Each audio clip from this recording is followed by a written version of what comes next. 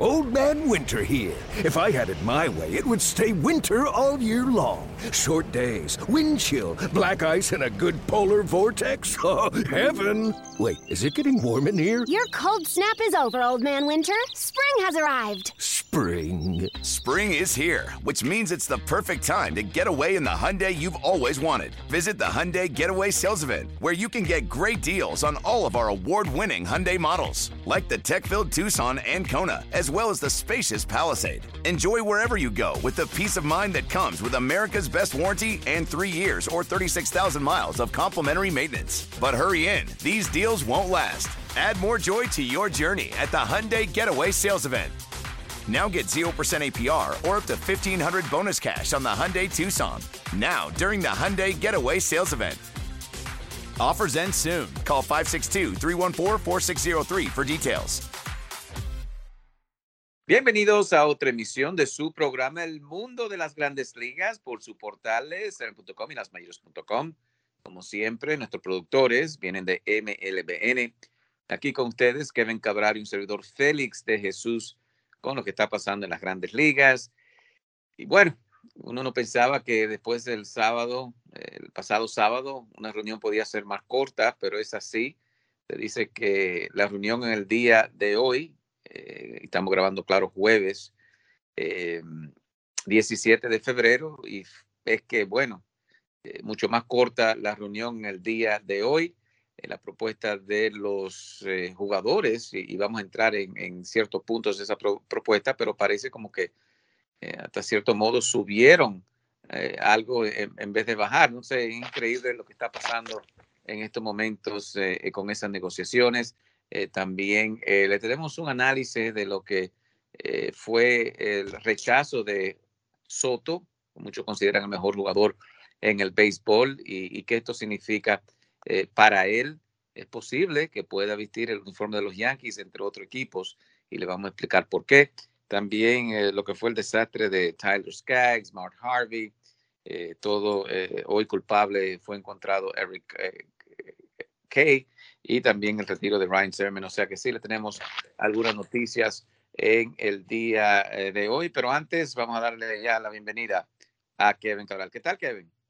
Muy buenas, Félix. Mi saludo cordial para ti, para todos los amigos oyentes del mundo de las Grandes Ligas. Uno quisiera que fuera un programa donde tuviéramos un poco más de ánimo, con una información de que todo lo de el impasse entre dueños y jugadores tratando de llegar a un nuevo acuerdo se ha resuelto. Pero pienso que estamos preparados mentalmente para saber que este iba a ser un proceso largo, complicado, y que, bueno, pues hay una posibilidad significativa de que la temporada no comience a tiempo. Trascendió hoy que Major League Baseball le ha informado a la Asociación de Jugadores que ellos entienden que para poder comenzar la temporada a tiempo es necesario tener un acuerdo terminando febrero, o sea, dentro de aproximadamente unos 11 días para poder dar inicio a la temporada pautada para comenzar el 31 de marzo. Esa es la posición de la liga. Aparentemente no se sabe si los jugadores están de acuerdo con esa posición o si entienden que las negociaciones podrían extenderse por lo menos a los primeros días de marzo y que todavía la temporada pudiera jugarse sin interrupción. Pero obviamente ya estamos contra el tiempo. El reloj en conteo regresivo, y cuando tú oyes, Félix, que hay una jornada de negociación anunciada con bombos y platillos para hoy a las 2 de la tarde, a la 1 de la tarde hora del este, y resulta que permanecen 15 minutos. Después supuestamente hubo una conversación bastante animada entre los dos negociadores, Dan Halem en el caso de MLB, Bruce Meyer por los jugadores, pero la realidad es que la conversación de ellos dos se reporta de 20 minutos más larga que la negociación misma, y es realmente inaudito que, considerando lo cerca que estamos de la fecha donde deben iniciar los entrenamientos, tener una jornada de negociación de ese tiempo. Mirando, Kevin, y todavía no se han tocado los puntos claves lo que es el impuesto de balance competitivo. Los jugadores quieren por lo menos entre 2.45 y 2.60. Los dueños están en 2.14. Pero en la propuesta y se dice, fuentes dicen que en el día de hoy los jugadores ya no querían o no requerían 3 años para entrar a arbitraje, sino que bajaron a 2. Pero entonces la suma que ha puesto, o sea, en el banco, vamos a decirlo así, ellos lo bajaron de 105 a 100. Los dueños querían 15, había todavía un trecho ahí de 85 millones, pero sube a 100 porque los jugadores demandan entonces ahora 115 millones. Sí, la realidad es que, bueno, la propuesta inicial de los jugadores querían que los que tuvieran 2 años de servicio fueran elegibles para arbitraje, el 100% de los jugadores originalmente. Ahora se habla de que ellos quieren que un 80% de los jugadores con 2 años de servicio puedan entrar al sistema de arbitraje. Sabemos que hoy en día existe algo que se conoce como Super 2, donde poco más del 20% de los jugadores con 2 años y un poco más de servicio pueden entrar a arbitraje. O sea que los jugadores, aunque no están solicitando el 100%, sí están solicitando un aumento de 22 a 80%. Y esto tiene mucho que ver con la problemática de que se entiende que hoy en día los equipos de grandes ligas están dependiendo más de los jugadores jóvenes en el inicio de su carrera y que por tanto esos jugadores tienen que ser mejor remunerados en esos años. Ese es uno de los puntos que está en discusión aquí. Entonces, como tú dices, ahora en ese pool salarial para los primeros 150 jugadores que la Unión está solicitando, para aquellos que no son elegibles para arbitraje, bueno, pues hay una separación de 100 millones porque resulta que los jugadores suben a 115. Major League Baseball está ofreciendo 15. Y yo creo que esta es una demostración, una diferencia de 100 millones de dólares de lo separadas que están las partes en prácticamente todos los puntos, porque estamos hablando solo del aspecto arbitraje, como tú dices, no estamos hablando de el impuesto de balance competitivo, no estamos hablando de salario mínimo, que aparentemente también es un tema problemático en este momento, los jugadores solicitando 775,000, los dueños ofreciendo alrededor de $100,000 menos que eso, y siguen pasando los días. Entonces, la verdad es que de repente uno cae como en desesperanza, Félix, de que la temporada pueda comenzar a tiempo porque las diferencias son marcadas y hay muy poco tiempo para resolverlas. Y uno se pregunta ya, Kevin, ya por lo menos yo creo que aunque mañana se llegue a un acuerdo, y eso no es lo que estamos mirando aquí, estamos mirando que las partes, como tú mencionaste, muy lejos de llegar a un acuerdo. Pero mirando, Kevin, y ya lo mencionamos la semana pasada, abril y mayo, por lo menos en el noreste, no son meses a donde de verdad los dueños hacen su dinero, sino más bien en los playoffs. Y ya tú lo mencionaste, algunos millonarios, aunque la unión, tal vez la más fuerte que existe en el mundo, se mantiene firme, pero al fin y al cabo, estos jugadores van a sentir por lo menos sus primeros 2 cheques si es que no llegamos a un acuerdo a finales de abril.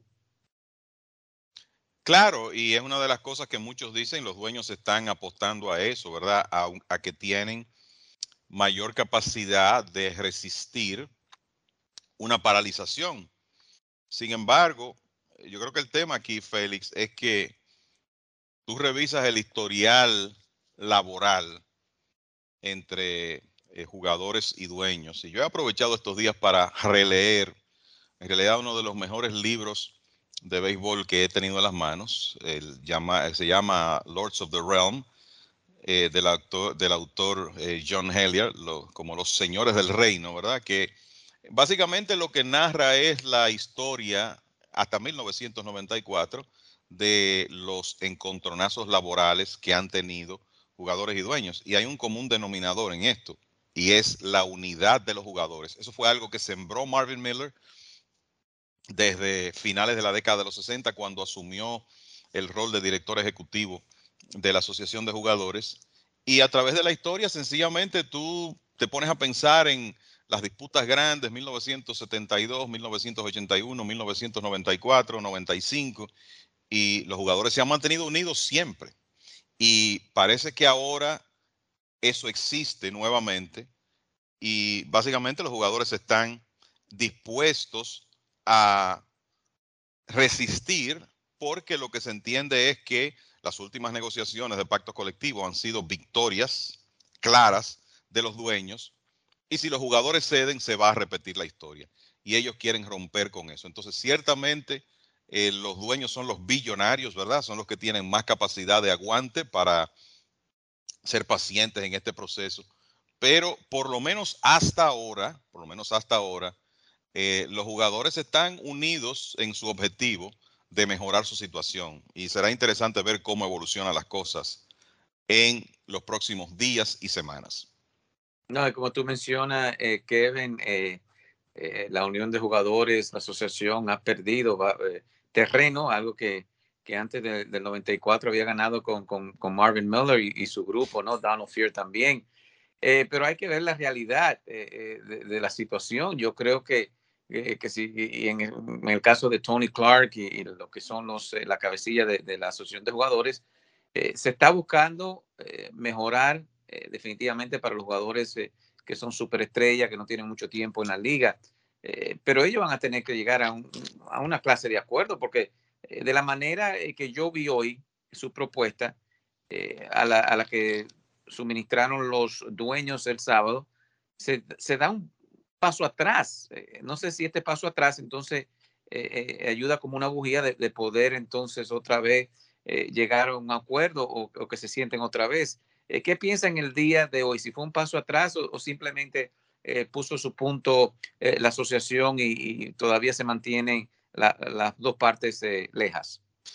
Yo creo que fue una repetición de lo que hemos visto, Félix, y es que ya sea los dueños o los jugadores, cuando ceden algo, normalmente tratan de ganar terreno por otro lado. Y con el tema del arbitraje, me parece que eso fue lo que vimos, ¿verdad? O sea, vamos a aceptar que no el 100% de los jugadores con 2 años de servicio va a ir a arbitraje, pero entonces súbeme el pool de compensación para los jugadores de 2 años o menos, ese fondo que se quiere establecer para, vamos a decir, pagarle bonos o incentivos a los jugadores de 1 o 2 años de servicio. Entonces es como, bueno, yo te cedo por aquí, pero tengo que ganar terreno por allá. Y ahí es donde se complican las cosas. Y como todos sabemos, en este tipo de negociación, Félix, nunca se llega a un acuerdo perfecto para las partes. Y la idea siempre es tú tratar de encontrar un punto medio donde poder encontrarte. Pero el tema es que para lograr ese punto medio hay que sentarse en la mesa a negociar y eso no está ocurriendo con la frecuencia que quienes estamos siguiendo esto desde fuera y que al fin y al cabo lo que queremos es que la temporada pueda iniciar a tiempo porque queremos el bien del deporte, como que no vemos que eso se está haciendo con la frecuencia necesaria. Y uno habla mucho de jugadores y de el, todos los elementos de un equipo, pero hay que pensar en la cantidad de gente en los Estados Unidos que depende de que se juegue béisbol de grandes ligas y que viven de un salario. Todos los trabajadores de los estadios y demás, y el daño que le haría una situación de demora en el inicio de la temporada. Y la verdad es que es una pena. Pero de alguna manera uno sabe que las dos partes van a tener que ceder algo, que no van a lograr exactamente todo lo que quieren. Y lo que esperamos es que como que se adquiera más sentido de la urgencia y que estas negociaciones puedan acelerarse. Mirando, Kevin, claro, con las huelgas y los cierres hemos visto en la historia de este gran deporte en el béisbol. Este paro aquí, semejante cierre patronal, semejante a cuál tú puedes decir en la historia y a ver si eso dio resultados, se pudo resolver rápido o tomó mucho tiempo cuando tú ves las partes que están tan lejas. ¿Qué similitud hay de lo que tú has leído, de lo que has visto últimamente de los paros? Mira, el asunto es que cada uno de esos paros ha tenido razones diferentes, ¿verdad? Hubo una época en que el tema era la pensión de los jugadores. Fue como la primera reivindicación importante que consiguió Marvin Miller en una época donde el aporte que hacían los dueños a la pensión era irrisorio, ridículo y hasta medalaganario.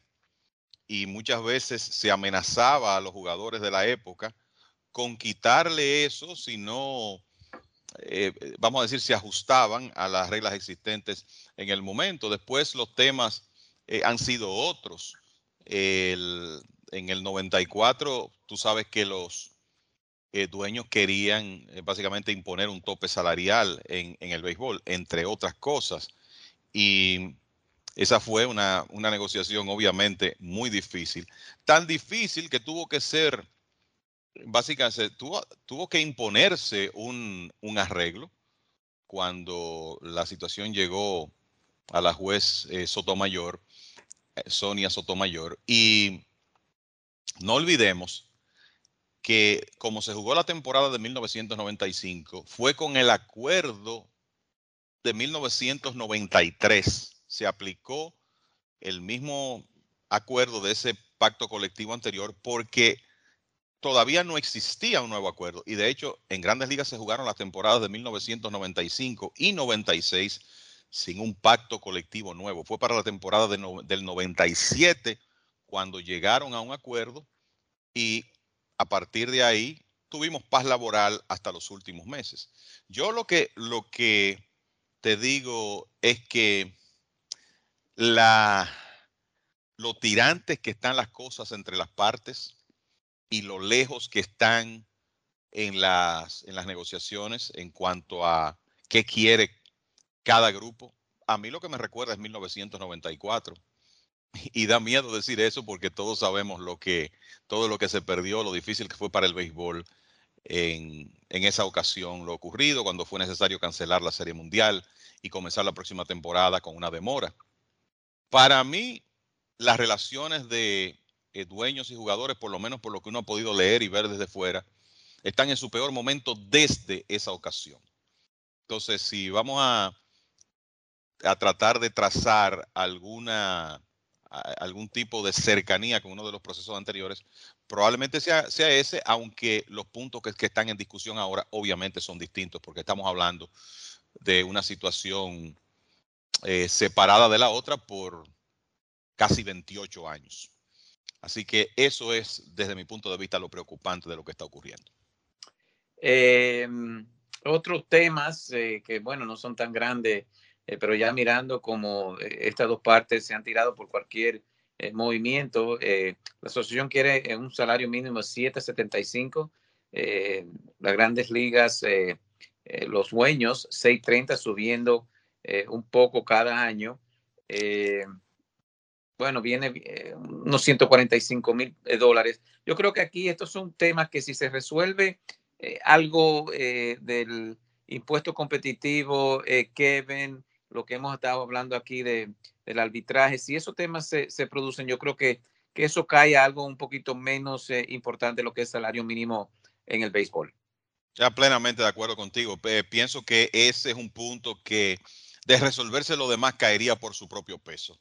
Se resolvería. O sea, ese no es el punto que va a provocar que la temporada comience demorada. Independientemente de que ahora, obviamente, lo que están ofreciendo los dueños y lo que aspiran los jugadores y la aspiración de los jugadores, hay una diferencia, como tú dices, de que casi 150,000 dólares. Pero yo creo que ese es un punto que irá a la mesa y se llegará a un acuerdo rápido si se resuelve el tema del impuesto de balance competitivo, si de alguna manera se hace algo con el tema de manipulación de tiempo de servicio de los jugadores, que es otra cosa que le preocupa, el punto del arbitraje.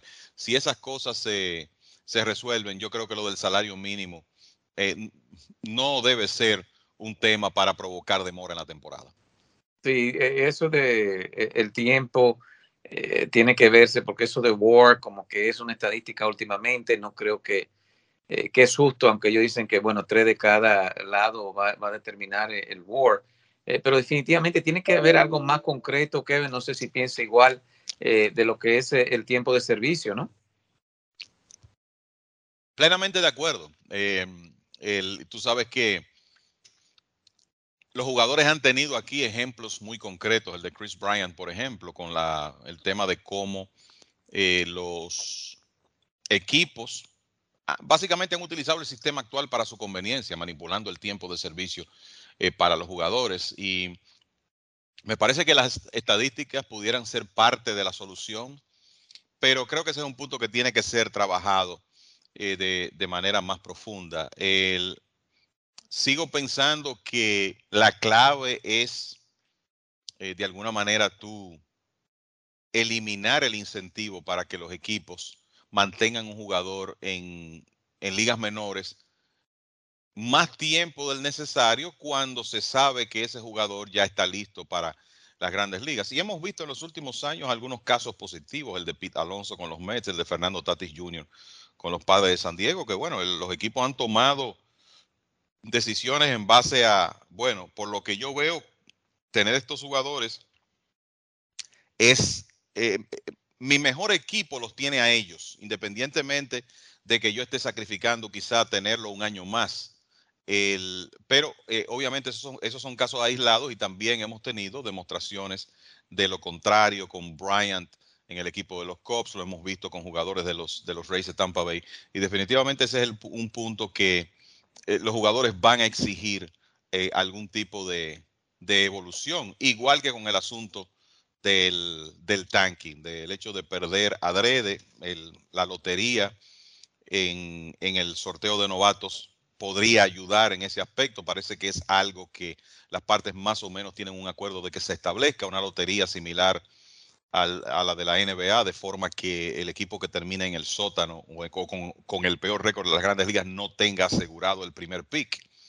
Y crear un sistema que por lo menos mitigue ese incentivo. O sea que la realidad es que hay cosas que hay que trabajarlas y a mí lo que me preocupa, Félix, es el tiempo.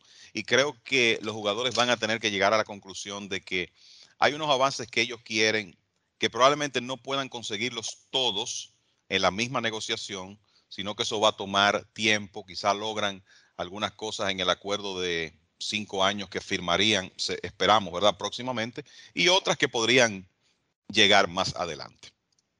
Sí, no, estoy totalmente de acuerdo contigo. Yo creo que hay dos partes importantes aquí, lo que hemos mencionado del arbitraje y sin tocar lo que es el impuesto del balance competitivo. Yo creo que si cede aquí un poquito los dueños en el arbitraje, entonces puede ser que ganen un poquito en lo que es este impuesto, tal vez mantenerlo en 2.20, 2.25, algo así. Y hay que decir que muchos equipos, como los Mets, ya se han pasado de esa cifra y también las penalidades que ellos subieron, porque los dueños, hablamos de los jugadores, pero también los dueños subieron un poquito, pero también querían un impuesto o algo duro si pasan ese número en lo que se refiere al balance competitivo del impuesto. Bueno, hay muchas más noticias en el mundo de las grandes ligas. Vamos a tomar una pausa y al regreso tocamos el tema de este contrato. Nuestro gran amigo, colega Enriquito Rojas sacó de lo que los nacionales de Washington le habían ofrecido a Juan Soto y por qué dice que no Juan Soto, también lo de Ryan Zimmerman y Eric Kay. Qué pena lo que pasó con los angelinos. Nosotros vamos a una pausa y ya regresamos con ustedes aquí en el mundo de las grandes ligas con Kevin Cabral y Félix Jesús. Ya regresamos. Don Aníbal Tequila. Altos y refinados estándares seleccionados de agave azul para producir un excelente tequila. Don Aníbal Tequila, Silver y Extrañejo, ya se encuentra en estos lugares. En El Progreso, Liquor and Wine.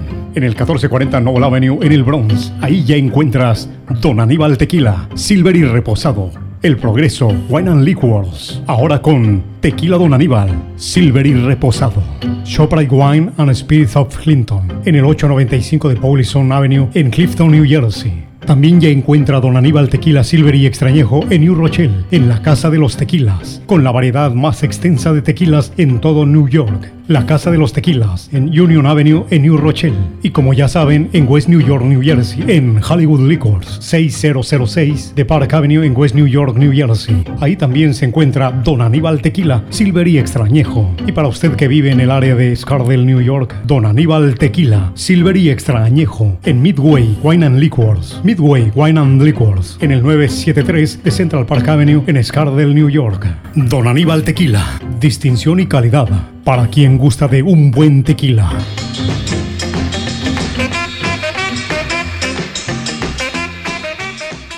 Bueno, ya de regreso a su programa El Mundo de las Grandes Ligas por su portales en.com y lasmayores.com. MLBN está encargado de la producción.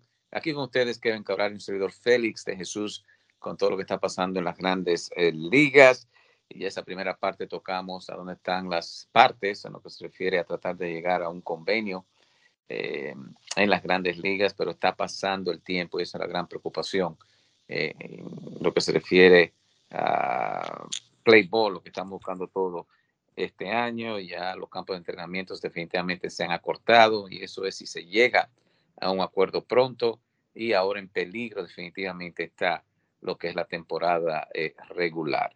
Pero Kevin sacó un reporte aquí, nuestro colega Enriquito Rojas, sobre Juan Soto. Le dijo que no a los Nacionales de Washington para un contrato a largo término. Y eso cae también, cuando uno mira, esto cae también en lo que, por ejemplo, un Aaron Judge, que debido a que fue a la universidad, llegó a las Grandes Ligas un poquito más tarde, a los 25 o 26 años, antes de lo que vemos a Soto, que llegó tempranito. Y el poder adquisitivo, estos jugadores, en el caso de Soto, ya hay unos cuantos casos de arbitraje que ha ganado y se espera que gane más. Y de verdad no necesita esos 350. O sea, cuando jugadores que son veteranos en Grandes Ligas, que no llegaron a ser agentes libres de inmediato, no van a ganar el dinero que va a ganar un Juan Soto, y Juan Soto se puede dar el lujo de esperar y recibir una oferta, no sé, de 50 millones por año de otro equipo. ¿Cómo ve esa situación? Y es uno de los problemas que tenemos aquí, que la Asociación de Jugadores quiere evitar. Correcto. Sí, mira, siempre es difícil uno tratar de explicar cómo un atleta rechaza 350 millones de dólares. Hay gente que siempre va a tener problemas para entender eso, ¿verdad? Pero el tema aquí es que le hicieron esa oferta, 350 millones por 13 temporadas, lo que quiere decir que el salario promedio anual de ese contrato sería menos de 27 millones de dólares para Juan Soto. Pensemos que estamos hablando probablemente del mejor bateador del negocio ya en este momento con la edad que él tiene. Y la verdad, como tú dices, Juan Soto nunca ha mostrado desesperación, ni siquiera interés de firmar ahora mismo un contrato multianual. Ya él tuvo un salario de 8.5 millones de dólares en la temporada pasada. Eso podría cerca de duplicarse este año. Hay que pensar también que la expectativa de los jugadores y los agentes es que el nuevo pacto colectivo que esperamos se firme en las próximas semanas va a representar mejoría salarial para los jugadores. Entonces, tú firmar ahora, en ese sentido, no es la mejor idea. Soto es representado por Scott Boras y sabemos claramente que la recomendación de Scott Boras, porque lo ha hecho con otros jugadores, es: vamos a ser pacientes, vamos a tomar esto año por año y vamos a darnos la oportunidad de ir a la agencia libre, que en el caso de Soto va a llegar muy temprano, porque resulta que él cumplió 23 años en octubre 25 del 2021, va a jugar la temporada próxima completa con 23 años de edad y ya tiene más de 3 años de servicio en Grandes Ligas. O sea que a los 26 él será agente libre. Y veamos algunas de las cosas que han ocurrido, inclusive antes de firmarse el pacto colectivo, Félix. Max Scherzer, $40 millones por temporada por 3 años con los Mets. Corey Seager consigue un contrato de 10 años que le paga 32.5 millones. Entonces, es difícil justificar que un jugador como Juan Soto firme un acuerdo de tanto tiempo con un salario promedio anual de menos de 27 millones de dólares. Este es un hombre que, si él mantiene un nivel de producción similar a lo que ha hecho hasta ahora y llega a la agencia libre saludable a los 26 años, y sé que tienen que ocurrir muchas cosas y que las lesiones siempre son parte de la realidad que enfrenta un atleta, estamos hablando probablemente de un contrato de 500 millones de dólares. Siendo realistas, o sea, no, yo creo que no estamos diciendo nada del otro mundo, viendo la situación, la edad del jugador, cómo están los salarios. Entonces, ese es el tema. Y de nuevo, reiterar lo que tú apuntabas, que es correcto. Juan Soto es un joven organizado, que vive con sus padres todavía, que no es visto en lugares públicos haciendo ningún tipo de alarde. No es un hombre que comete excesos. Entonces, ya ganó 8 millones de dólares en la temporada, 8.5 millones de dólares el año pasado. Les recuerdo que él reside en República Dominicana y que la tasa de cambio en este momento está alrededor del 57 por 1, Félix. Y él va a duplicar eso este año. Entonces, no hay sentido de la urgencia para él firmar un contrato que, de mantenerse las cosas como van, en realidad no representa el valor que él tendría durante la vida de ese acuerdo. No, definitivamente. Y eso también, hasta cierto punto, es lo que las grandes ligas, los dueños tienen que mirar a fondo, porque yo creo que eso es lo que estamos en juego también, lo que es el balance competitivo, el impuesto, porque ya si a un Soto en 2 o 3 años se le va a pagar 50, entonces imagínate, no le queda mucho para el resto del equipo. O sea que es interesante los números. Si uno mira la matemática, uno ve los puntos de ambos, de la asociación de jugadores y los dueños, y por eso es tan difícil no se ha llegado a un acuerdo. Y uno piensa, bueno, con estos números que se están tirando, Kevin, ¿por qué se retira un Ryan Zimmerman? Pero parece que ya le dice adiós al béisbol, muchos también. Y en el caso de Zimmerman, que castigó bastante al equipo de los Mets, un gran jugador, ya se retira. ¿Qué no puede decir de un Ryan Zimmerman? Bueno, lo primero es que Zimmerman, salario era bruto antes de impuestos, ganó alrededor de 140 millones de dólares en su carrera, o sea que en realidad él está en muy buena situación. Es un jugador que en la segunda etapa de su carrera ha tenido problemas de lesiones con bastante frecuencia. Creo que logró todo lo que quería conseguir, sobre todo después que los Nacionales ganaron la corona de 2019. Y es un hombre de familia y parece que ya él entiende que es el momento de estar más tiempo con ellos. Zimmerman fue un muy buen jugador, no es material de Salón de la Fama, pero estamos hablando de un hombre que fue la primera selección del sorteo que hicieron los Nacionales después que se mudaron a Washington, por allá por el año 2005. Llegó a Grandes Ligas en esa misma temporada y nunca más fue a ligas menores. Solo por rehabilitación lo hizo, pero nunca jugó ligas menores por decisión del equipo. Durante un periodo hay que decir que él fue la figura estelar de ese equipo de los Nacionales. Al principio de su carrera, un excelente antesalista defensivo que inclusive ganó un guante de oro en 2009.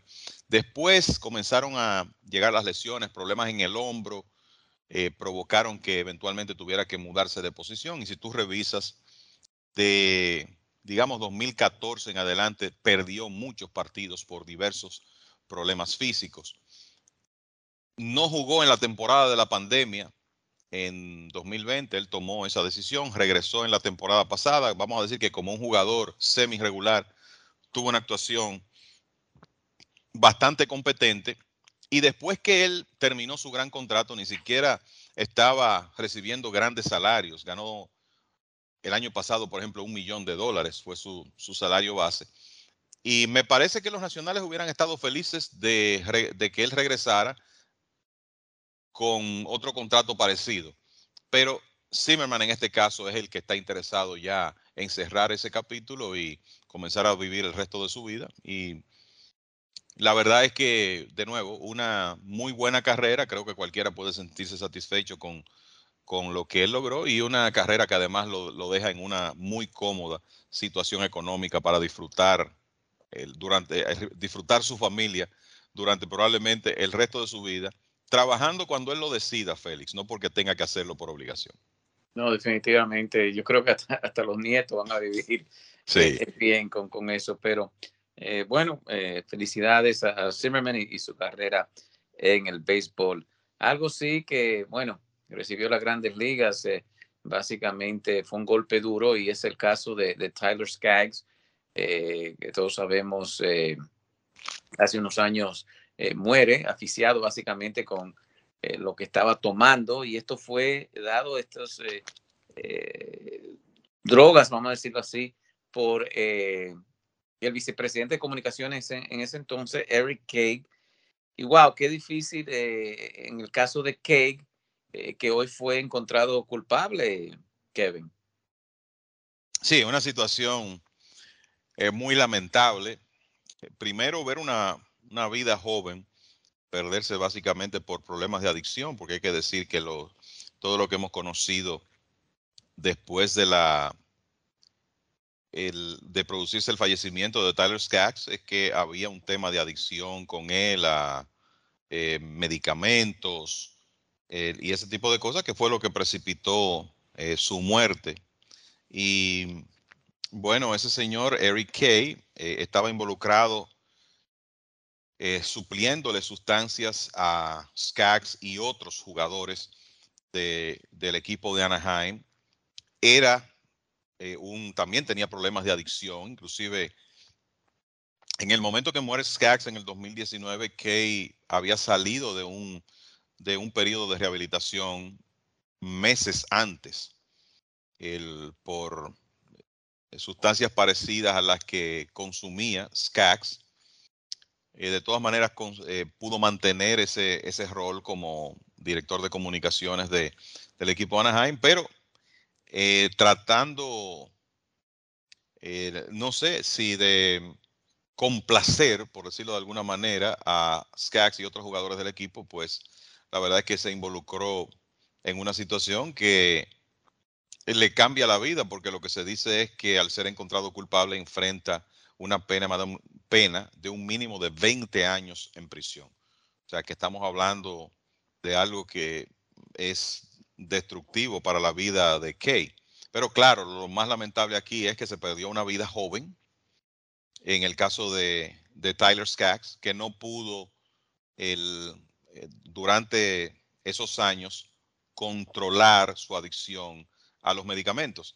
Y lo otro, Félix, es que viendo lo que estaba ocurriendo en ese momento en el equipo de Anaheim, la situación de Matt Harvey, que confesó su adicción a la cocaína, y una adicción que viene desde su época con los Mets, y creo que el tema de Harvey es un capítulo aparte, porque esto hace mucho más decepcionante, lamentable lo que ha ocurrido con su carrera.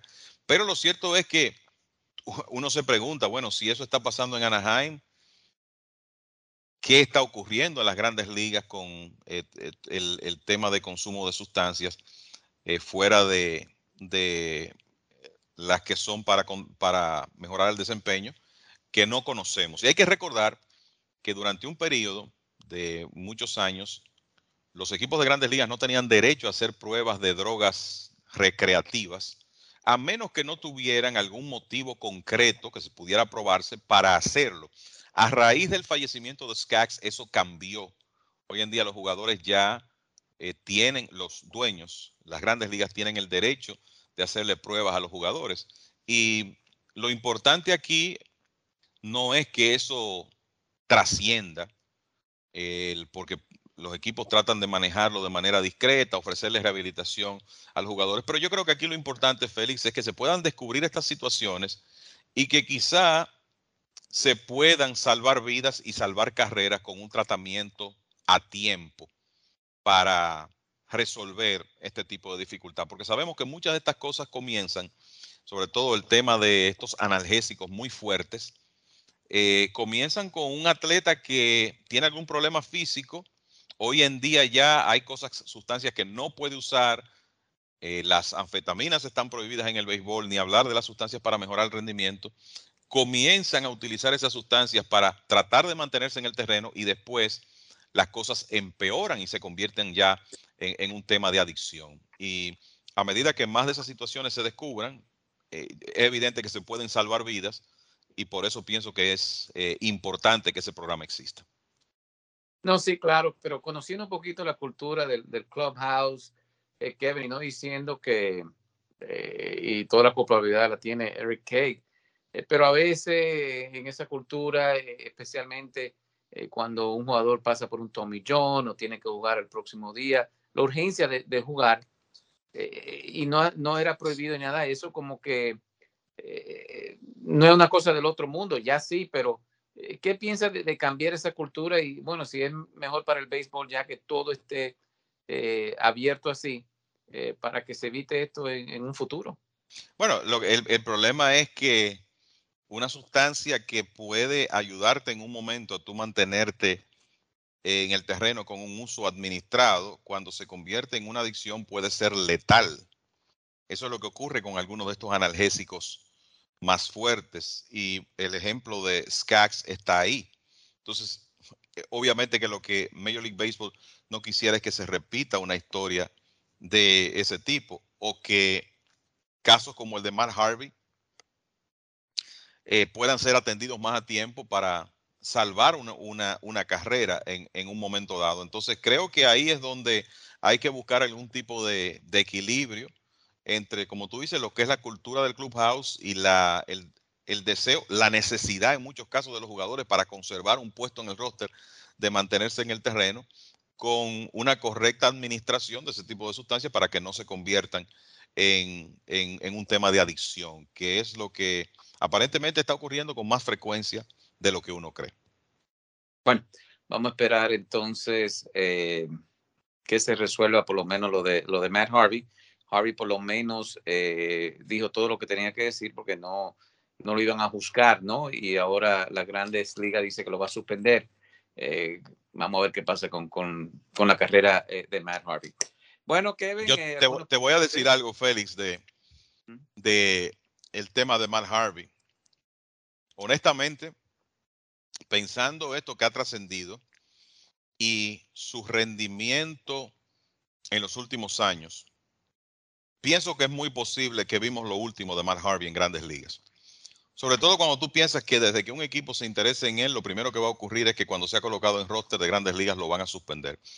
Y esto es un asunto, lamentablemente, cualquier actividad en la vida es un tema de resultados. Harvey en los últimos 3 años que ha tirado en Grandes Ligas, tiene un récord de 9 victorias, 22 derrotas, un promedio de carreras limpias de 6.83. Ha permitido 250 hits en 199 episodios, con un promedio de carreras limpias independiente de la defensa de 5.41 en 3 años. O sea, ya no podemos decir, bueno, tuvo una temporada por debajo, quizá no estaba bien físicamente. No, es que no pudo hacer el trabajo con Anaheim en el 2019, ni con Kansas City en el 2020, ni con Baltimore el año pasado. Ahora, agrégale a eso el hecho de que él confiesa que tiene un tema de adicción a la cocaína desde su época con los Mets. Estamos hablando de hace 10 años, que eso inclusive parece que venía de su época de antes de llegar a las mayores y que probablemente sea un problema que no está resuelto aún. Y me refiero al problema de la adicción. Cuando tú pones todo eso en una balanza, honestamente creo que va a ser muy difícil que un equipo de Grandes Ligas se aventure a darle un contrato considerando su edad y además de del problema de adicción, su historial de lesiones. Increíble, y eso hace pensar a la franquicia de los Mets. Reviven la vida otra vez, primero Dwight Gooden, ahora Matt Harvey, ambos lanzadores, y bueno, increíble como los Mets han tenido mala suerte.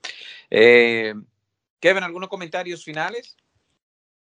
Bueno, que yo espero que en una semana podamos dar noticias felices, ¿verdad?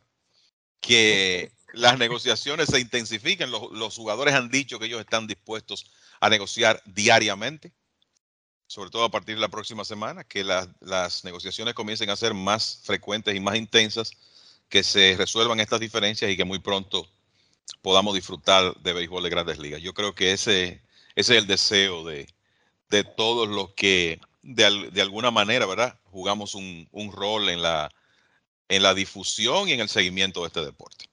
Bueno, esperando que sí, Kevin, comparto eso de que se pueda resolver. Lo único es que ya tiene 2 semanas diciéndome eso y espero que la próxima semana no me diga lo mismo, porque si no, de verdad, serios problemas estaría de comenzar la temporada 2022. Bueno. Es que lamentablemente, Félix, lo único que nos queda en este momento es tratar de ser optimistas. Bueno, esperemos entonces. Ha sido un placer trabajar para ustedes de parte de la producción MLBN. Aquí Kevin Cabral y Félix Jesús. Decimos que sigan en sintonía con mlb.com y lasmayores.com. A ver por lo menos si hay algo nuevo que nos puede llevar por la dirección correcta. Nosotros estaremos con ustedes la próxima semana. Don Aníbal Tequila. Altos y refinados estándares seleccionados de agave azul para producir un excelente tequila. Don Aníbal Tequila, Silver y Extrañejo, ya se encuentra en estos lugares. En El Progreso, Liquor and Wine. En el 1440 Noble Avenue, en el Bronx. Ahí ya encuentras Don Aníbal Tequila, Silver y Reposado. El Progreso, Wine and Liquors. Ahora con Tequila Don Aníbal, Silver y Reposado. ShopRite Wine and Spirits of Clinton. En el 895 de Paulison Avenue, en Clifton, New Jersey. También ya encuentra Don Aníbal Tequila Silver y Extrañejo en New Rochelle, en la Casa de los Tequilas, con la variedad más extensa de tequilas en todo New York. La Casa de los Tequilas en Union Avenue en New Rochelle. Y como ya saben, en West New York, New Jersey, en Hollywood Liquors, 6006 de Park Avenue en West New York, New Jersey. Ahí también se encuentra Don Aníbal Tequila Silver y Extrañejo. Y para usted que vive en el área de Scardale, New York, Don Aníbal Tequila Silver y Extrañejo en Midway Wine and Liquors. Midway Wine and Liquors en el 973 de Central Park Avenue en Scardale, New York. Don Aníbal Tequila, distinción y calidad para quien gusta de un buen tequila.